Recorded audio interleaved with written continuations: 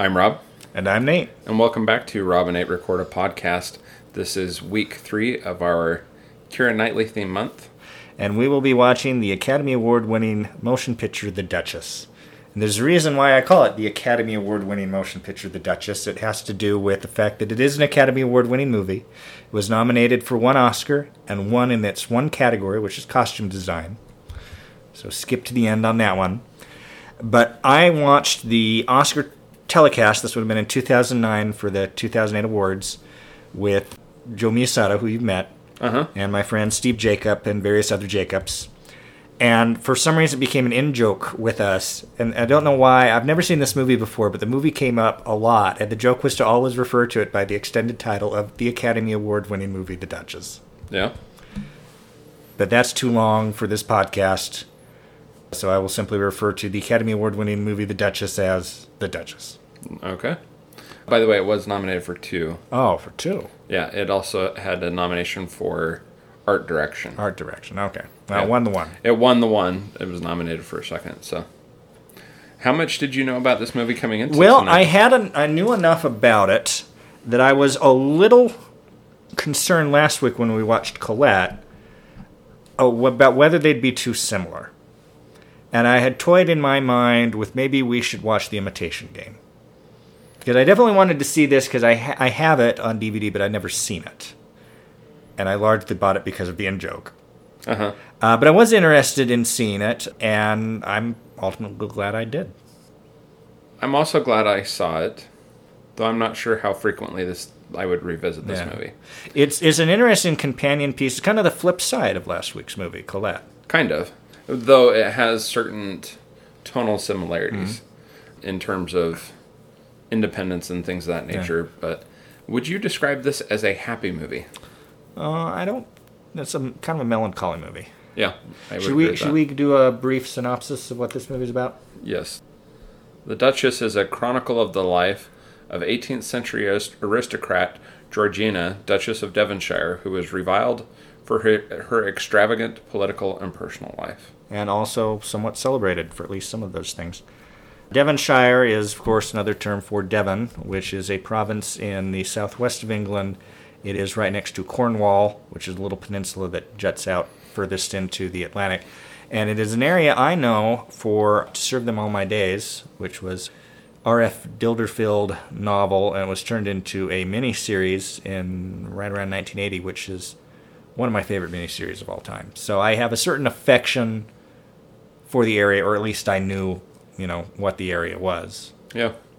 And this movie, the cast of this movie, we have obviously Keira Knightley as the star, and the predominant person on screen throughout this entire movie. Keira Knightley is Georgina, who is the Duchess. Ralph Fiennes. Ray Fiennes. It's spelled Ralph, but it's pronounced Ray. Ray Fiennes is the Duke. Dominic Cooper is Charles Grey. Charlotte Rampling is Lady Spencer. Haley Atwell is Bess Foster, or Miss Lady Elizabeth Foster. Simon McBurney is Charles Fox. John Shrapnel is General Grey. I'm not sure we really need to go into much else on this. Those are our central players and then some. This is, I guess this is one we should probably talk over more or less chronologically, right? Because there's a lot that happens with it. The opening sequence is basically an arranged marriage. Georgina's mother, the Lady Spencer, negotiates her marriage to the Duke of Devonshire, Ray Fiennes. And basically, Ray Fiennes just wants an heir. He wants really basically a guarantee of an heir. Yeah. And so she talks up the family. Well, we never have trouble having kids in our family. You're going to get a safe bet. And they've always had boys at some point. Yeah. You're not going to have any trouble obtaining an heir. That they do. So they have the wedding. He's cold. He's kind of distant. He's not unpleasant necessarily, but well, I think it's interesting and worth noting just how, like at that early stage, how Georgina is kind of infatuated, and she even asks her mother, like, "Does he love me?" Yeah, the whole idea because her mother makes this reference, like, I thought I would keep you with me until 18 at least, but with a match like this. Yeah. So she's 16, 17 years old at the time this marriage happens, and she's naive. Yeah. And expects more out of him, and later says to her mother, I thought he'd be like Papa, very reserved on the outside, but when you got to know him, you'd see that there's some depth there. And that we'd have conversations. We'd have conversations, but he doesn't talk to me. He's not interested. He's interested in one thing, which is the process of producing the heir, which he does in a manner that is not of particular pleasure to her. And eventually she does get pregnant, and it's a girl. And he's very excited for her pregnancy. Yeah, she goes into labor at a public party. event. Again, they're gambling, I think. That's one of her talents. And then when she goes into labor, he doesn't even wait for her to leave the room. My wife is in labor. I think this calls for a toast. Before she's even left the room. I think I shall have an heir by the end of the night. Yeah. But alas, she has a girl. We then flash forward to 6 years later, where she has had a second girl, and it's the second girl at this point is at least 2. Yeah. And then there's the third/first, which isn't really hers. It's the Duke's child by a maid that died. Yeah. And that was brought into the household after her death. And the Duke's like, she'll be of no trouble to you, or in fact, she may do you some good. You can practice your mothering on her. You can practice on her until you produce an heir. Yeah. Yeah. And she will go on to say, I love her like she's my own. Yeah, she takes her in as though she really was takes her her own in. daughter. Yeah. And, yeah. If anything, they have a special bond. Yep. And she is present throughout the rest of the movie. And they have certain social obligations. They also have political obligations. The Duke is kind of in the sphere of the Whig Party, which is basically the left-of-center political party at that time. The Tories being the right-wing party. And there's that scene at the earlier in the film where they're having that dinner party, and the Lord Fox of the Parliament gives this long speech, and afterwards somebody else is going to give a speech, and the Duke just walks out, and everybody stands and then sits down, and then just stands up. I got to see what's going on. Goes and says, "Is everything fine? Are you okay? Do you want me to come with you?" And he says, "I have no problem with the politics. It's the rhetoric that I can't stand." Yeah. It's like, I was done eating, and so I left. These speeches bore me. And so when she comes back, and Lord Fox is like, is he all right? He's like, I hope it was my speech did not tire him. So no. In fact, he said he enjoyed it immensely and expressed the hope that the next time it would be even longer. Yeah. Well, and she has developed quite a friendship with Mr. Fox, which persists throughout the movie, in part because Mr. Fox's future protege is Charles Gray. Yeah, I blanked on his name for a second. Played by Dominic Cooper, which is another parallel to last week's film, because this film, we got ourselves the Dominic Cooper as the aspired for loved one, and last week we had Dominic West as the husband of dubious status who she outgrows. But Charles Gray, if you remember, was also present at the beginning of the movie when she's out playing in the yard. He's one of her childhood friends.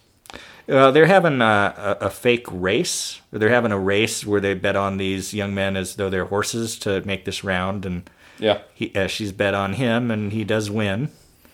But she is taken away. Your mother needs to see you before they can decide on what he owes her. Well, yes. Or she owes him. You owe me something, but what's that going to be? But he's apparently maintained an infatuation with her since that time. So at one of these parties... It's actually a premiere of a play called School for Scoundrel by an author named Sheridan that is apparently loosely based on the Duke. Yeah. And as they're watching the play, Duke is picking up on this, and he ain't liking his portrayal on stage. Well, but before that, she encounters Lady Foster in the park one day. No, they meet at the premiere, I'm pretty sure. No, they met in the park. They meet at the park after. So they first meet at the premiere, and then later they stumble upon each other in the park. She's in the box, and then they meet in the social gathering afterwards. Well, she was in the box because they'd already become friends. No, so she's in a different box on kind of the other side, and then they have the post-party thing, and then Ray Fiennes is hitting on her, and so... Oh, I thought he hit on her at one of the gambling things. Because he asked her to dance. Okay, that may be. Asked Lady Foster to dance, or he sees... Let me rephrase that. Georgina sees him ask Bess to dance and goes over and asks what he asked her, and she tells it that he asked her to dance, and then they start to develop a friendship. She says she'd like to meet her later. Then they do meet at the park. Yeah. And so when they go to the premiere of the play, Lady Foster is in their box with them because remember the artist is drawing the sketch of the three of them in the box. That's true. Yeah. And what was the alternate title of that play? I don't remember. So I was going to call it The Bad Marriage. Yeah. But so she develops this friendship with Lady Foster and then soon discovers that the friendship between Lady Foster and the Duke is more than a friendship. Yeah. Well, I was wondering for a little while whether the friendship between Lady Foster and the Duchess was more than a friendship. It started to border on Colette territory for... It was a very close friendship for a while until she discovered that the Duke also had a similar friendship. Because they move her into their place because she doesn't have a place to stay because her husband has basically disowned her and taken the 3 boys she has, and she doesn't think she's ever going to see him again. But it later turns out that part of the reason for the affair that Lady Foster has with the Duke is he promises to get her boys back, and he does, and he's glad to have them around the house because, man, that man wants an heir. He wants boys. Yeah. Like his closest companions are those 2 hunting dogs. Yeah. Like he's just not interested in the girly stuff, the ladies. Just give me a man that I can go hunting with and be a boring Gus with. But this not to say he dislikes the ladies, because he very much likes the ladies because he has children by more than one. Yeah. And then this relationship with Bess turns into a rather unconventional domestic situation. Yeah. With her, I mean, even at the breakfast table with them, all this stuff. Obviously, Georgina objects to a certain extent or takes it as giving her leave to have her own affair. And so she eventually meets up with Charles Grey. And at first they're discreet, but they don't remain discreet. And at one point, Georgina decides to go to Bath without the kids, without the family, ahead of everyone else. Bath being a resort town that they frequent. Yeah. And they apparently are not being discreet in Bath. So the Duke steps in before things can get out of hand or become too public and basically tells her, well, before this happens, she has produced the heir. He, one night after a confrontation about Bess, he follows her and forces himself upon Georgina in I think it's safe to refer to as a grotesque manner. Yeah. It does result in an heir, but that gives Georgina a license, she believes, to pursue her own affair. So she meets Charles Grey in Bath. They have a tryst there for a while, and then the Duke intervenes and tells her, basically, you either have to pick him and give up everything, including your children. And actually brings her mother with her as because he's figured out what's going on. So brings the mother there as leverage to try to convince the Duchess to break off with Charles Grey. And they have this conversation between the 3 of them. And she says, but yes, he loves me, referring to Charles Grey. And her mother says, and so does William. And the droll line delivery from Ray Fiennes, yes, I love you. We both laughed out loud. Yeah. I mean, I do believe on some level that he loved her, but not in a conventional manner. Well, they do have that... Or he wanted to love her, but the way that... eventually he comes to realize that the way that he's treated her has made it difficult for any love to foster. And he has that conversation with her, I think, shortly after the birth of the heir, where he says, Georgina, I too abhor this whole thing. That he doesn't want to put her through this, but he feels obligated to get this male heir. That's when he delivers her the check for having produced the heir. Yeah. The unspecified reward he said that she'd get. But yeah, so Georgina, of course, well, she sleeps on it. She sends him away and says, that's fine, I'm choosing Charles Grey. She doesn't even make it through the night and then realizes the error of her ways, rushes back to London. Eventually does break things off with Charles Grey, then shows up at a public event just thoroughly intoxicated. And when they take her back out and there's a private confrontation with her and Bess and the Duke, she tells the Duke that she's pregnant with Charles Grey's child. So she's sent away to the country. And in the moment that starts to redeem Miss Lady Elizabeth Foster, she insists on going with Georgina to the country home until she can give birth to Charles Grey's daughter. The Duke objects, and Bess Foster insists and There's goes nothing with her. you can say that can stop me. Yeah, and goes with her. An arrangement's been made for the infant to be turned over to the Grey family, and our general, John Shrapnel, our General Grey, meets them for the exchange, and then Georgina returns home. Yeah. Eliza is raised as a cousin. A niece. A niece. And after Georgina has gone home, she's been out of circulation for a while. There are certain rumors floating about. And so the Duke says, that so-and-so is having this party for your return from your extended vacation. I think we really need to go. Everybody's going to be there. We need to put up a united front. And that does give her an opportunity to have a brief reconnect with Charles Grey, who tells her, they kind of talk in that stilted way to say things without actually saying them. I have a niece now, and her name is Eliza, and she is very loved. And then it kind of goes back and shows that basically the Duke of Devonshire is a functional polygamist until the death of Georgina, after which he marries Lady Foster, as they talk about in a pretty intriguing, what's the word I'm looking for, where they put things on the screen about what happens later. Yeah. Those were really interesting. Kind of an epilogue. An epilogue, I'd like to look into in more detail kind of what happened to some of these characters. You kind of wonder at what age Georgina died, because, Ray Fiennes as the Duke is significantly older than Georgina when they marry. In fact, at the beginning, there's that moment where you said he needed to go to see the obstetrician, but when they show his view of the yard, it seems like he's got cataracts.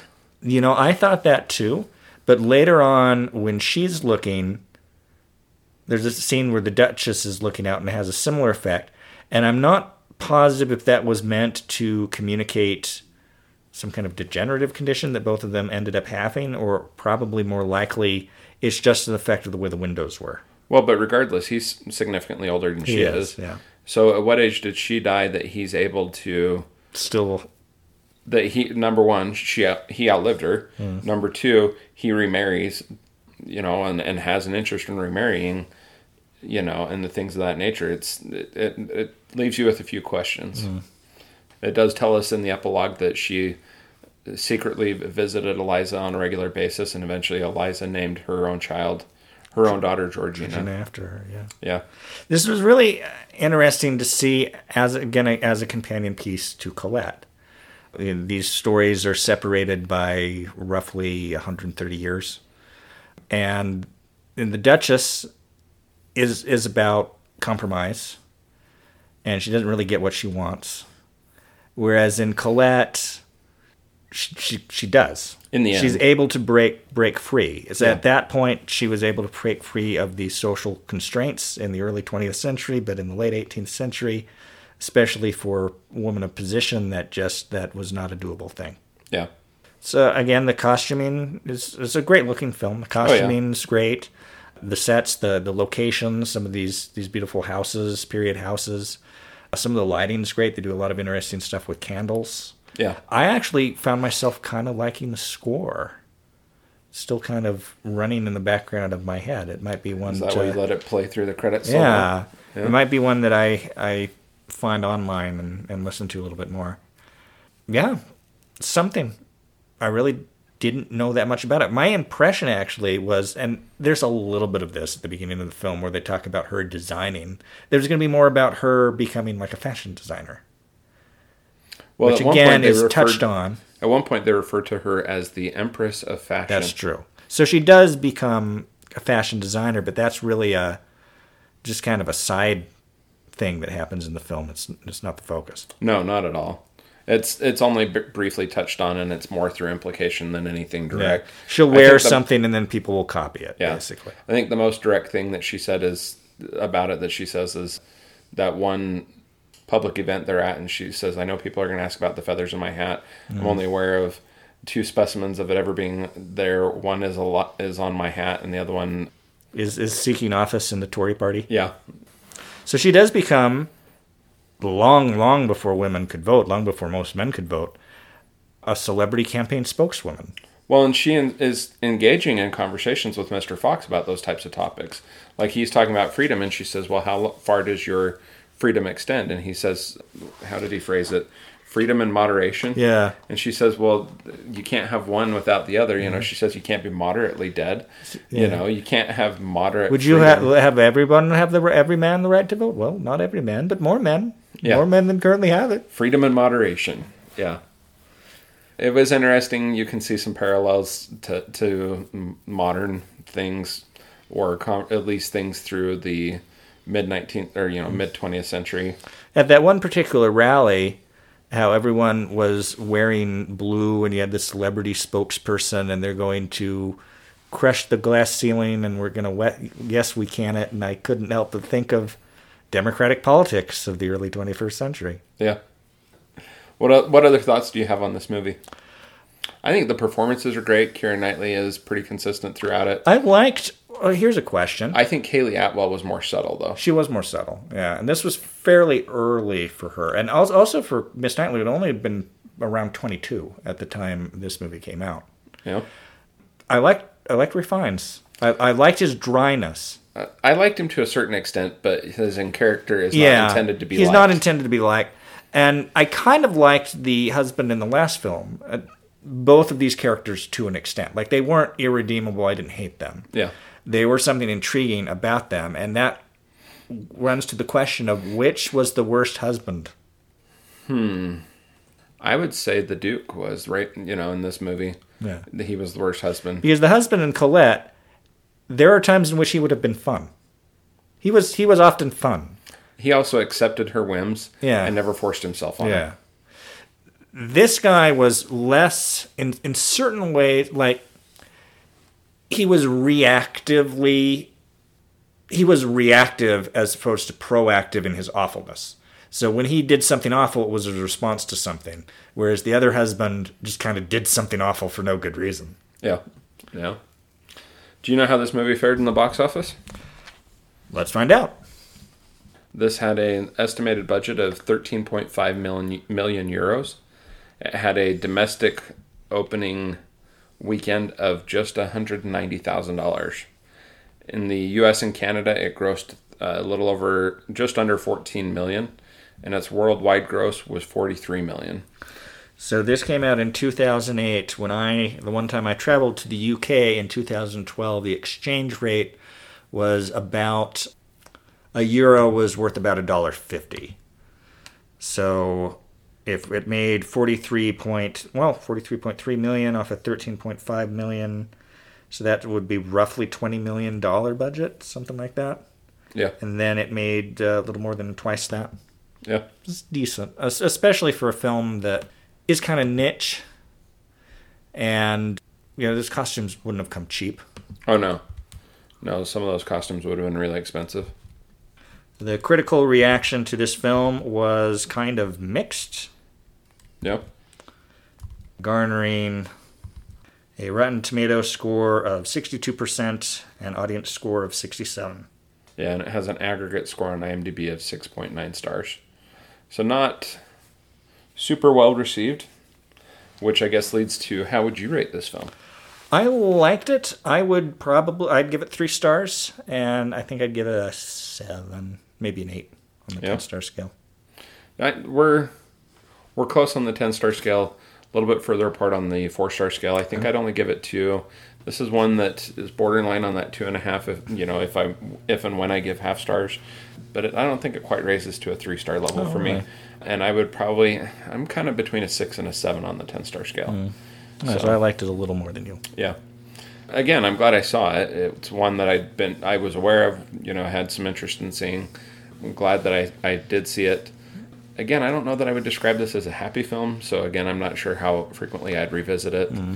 There's not a lot about her life that was super pleasant and happy for her outside of that short period when she had the daughters before more pressure came back for the heir. Yeah. Things of that nature. And we also learned that in that time she had several other pregnancies that 2 didn't male end stillbirths. Yeah.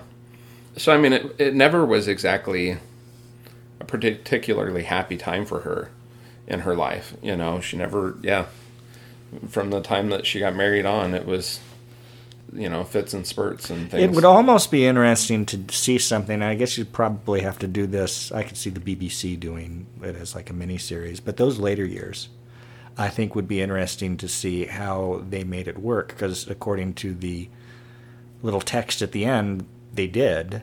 And they even said that when she died and the Duke remarried, it was with she had given her blessing to it ahead of time. It's like, when I die, go ahead and marry. Yeah. Well, and their children were clearly friends, and Bess was friendly with their children and things of that nature. So, yeah. Any other thoughts on this? I think we've said what we have to say. Okay, I'm Rob. I'm Nate. This is Rob and Nate Record a Podcast. I would say, though, between this and Colette, and she did a version of Anna Karenina, she made a Justified Adultery trilogy. What's the other one that's...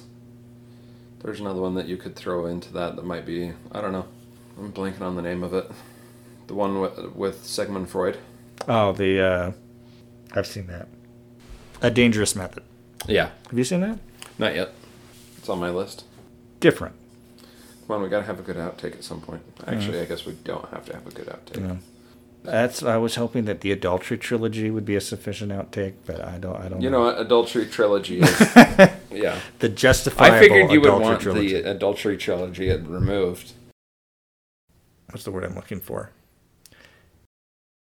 Trying to think through what else I want to say. The thoughts are not formulating yet. Mm-hmm. Now I don't know what to talk about. Indeed. Yeah. Which will also not make the outtakes. Yes. But I think our levels are fine. Indeed. Okay, you ready? That would be a no. I suppose I'm a go. But you're not yet.